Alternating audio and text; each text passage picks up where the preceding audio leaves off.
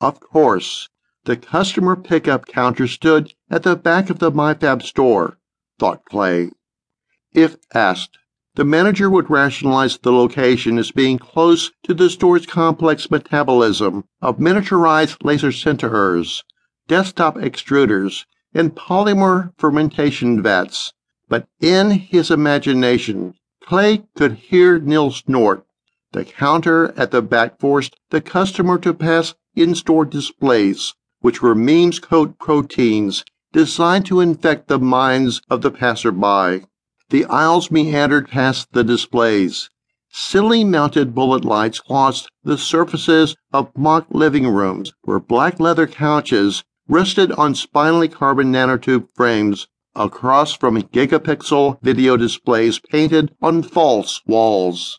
A string quartet played from the interior speakers of the Lorelei sedan. The autocar's wide-open doors revealed a wraparound cabin of hidden electronics and vat-grown leather and tropical hardwood. Citrus and musk scents drowned out pheromones and neurotransmitter receptor agonists by the perfume counter. A head and torso robot mounted on the counter turned its blank mannequin face and lifted its arms as Clay approached. "Sir, could I interest you in a cologne?" came a synthetic voice from a speaker hidden between the mannequin's chin and nose.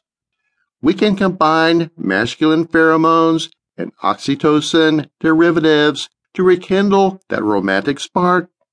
Clay hesitated a step, then turned away, his cheeks warming and his heart rate speeding. How could the thing know? Brain activity scanners were getting smaller, but they weren't yet cheap enough for MyFab to fill its stores with them, were they? He excelled and kept walking.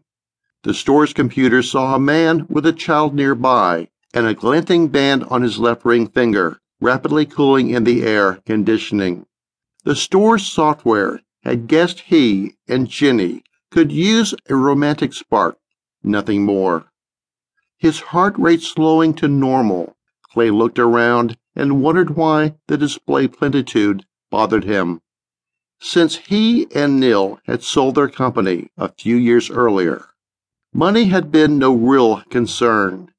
He could splurge on impulse purchases like a double-neck electric bass or an indoor wood smoker compatible with the sous chef 8800 in his kitchen without blinking at the cost. Yet Clay had never been impulsive. His D4 receptor activity was low enough that deferring gratification came naturally to him. Martin, on the other hand, "Kitty?" cried Clay's son, and he stomped to a robot pet display. A robot cat tensed its legs, and its ears twitched, but then it relaxed under Martin's awkward petting and rubbed the corner of its mouth against his hand. A lifelike piece of work. A calico, white belly, and orange eye patch, like Jenny's old cat that had finally died a couple of years earlier. How many times had he told her not to empty the litter box when she was pregnant? Hadn't she heard of toxoplasmosis?